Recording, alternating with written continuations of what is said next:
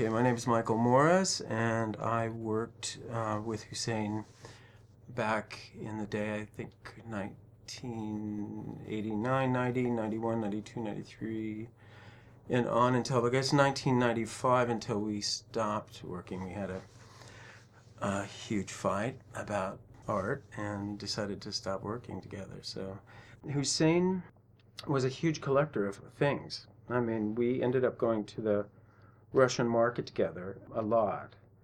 And I guess, now that I think back about it, sort of the previous show, this Tezgeh Hirashi show, was sort of the beginning of this idea of these collages, because we began pulling all these things together that were very different and diverse and trying to force them together in these frames. And so the Russian market was sort of the next step, and sort of looking at the Tezgeh, where everybody put out their items that they wanted to sell. And so we sort of took that as a visual metaphor to I guess, create our own Tezgeh.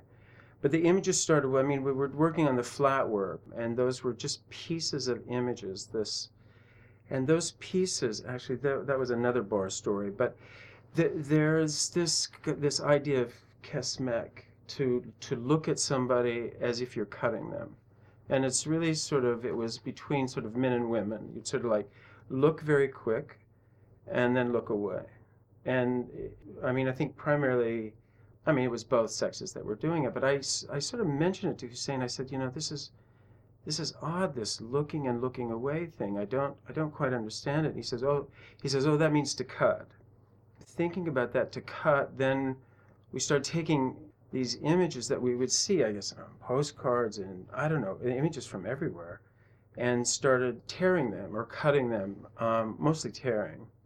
That little thing that we thought that was critical, that cutting part. And so then those bits and pieces of that cut image, and one forms this cut image in piece by piece way. When you're on the street or in a bar or something, you see something, and it's like, it begins to add up 2 or 3 or 4 things. And anyway, that idea of working with that for the flat collages, and then I guess as we were doing the paper collages, we thought that we would do a 3-dimensional collage. I mean, with Hussein collecting all this stuff, there were those objects that were really interesting because they were interesting on their own.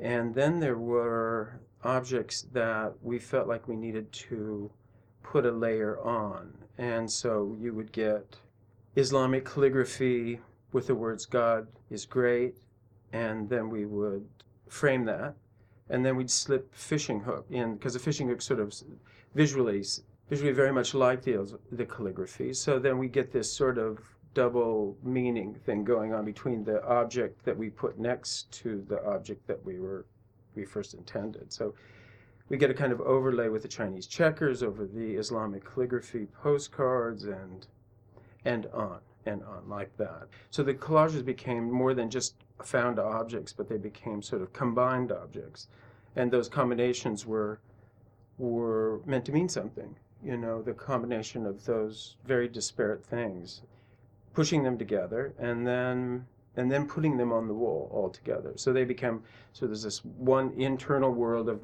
these 2 objects being pushed together, and then there's this, secondary world of the heterotopy of the wall itself.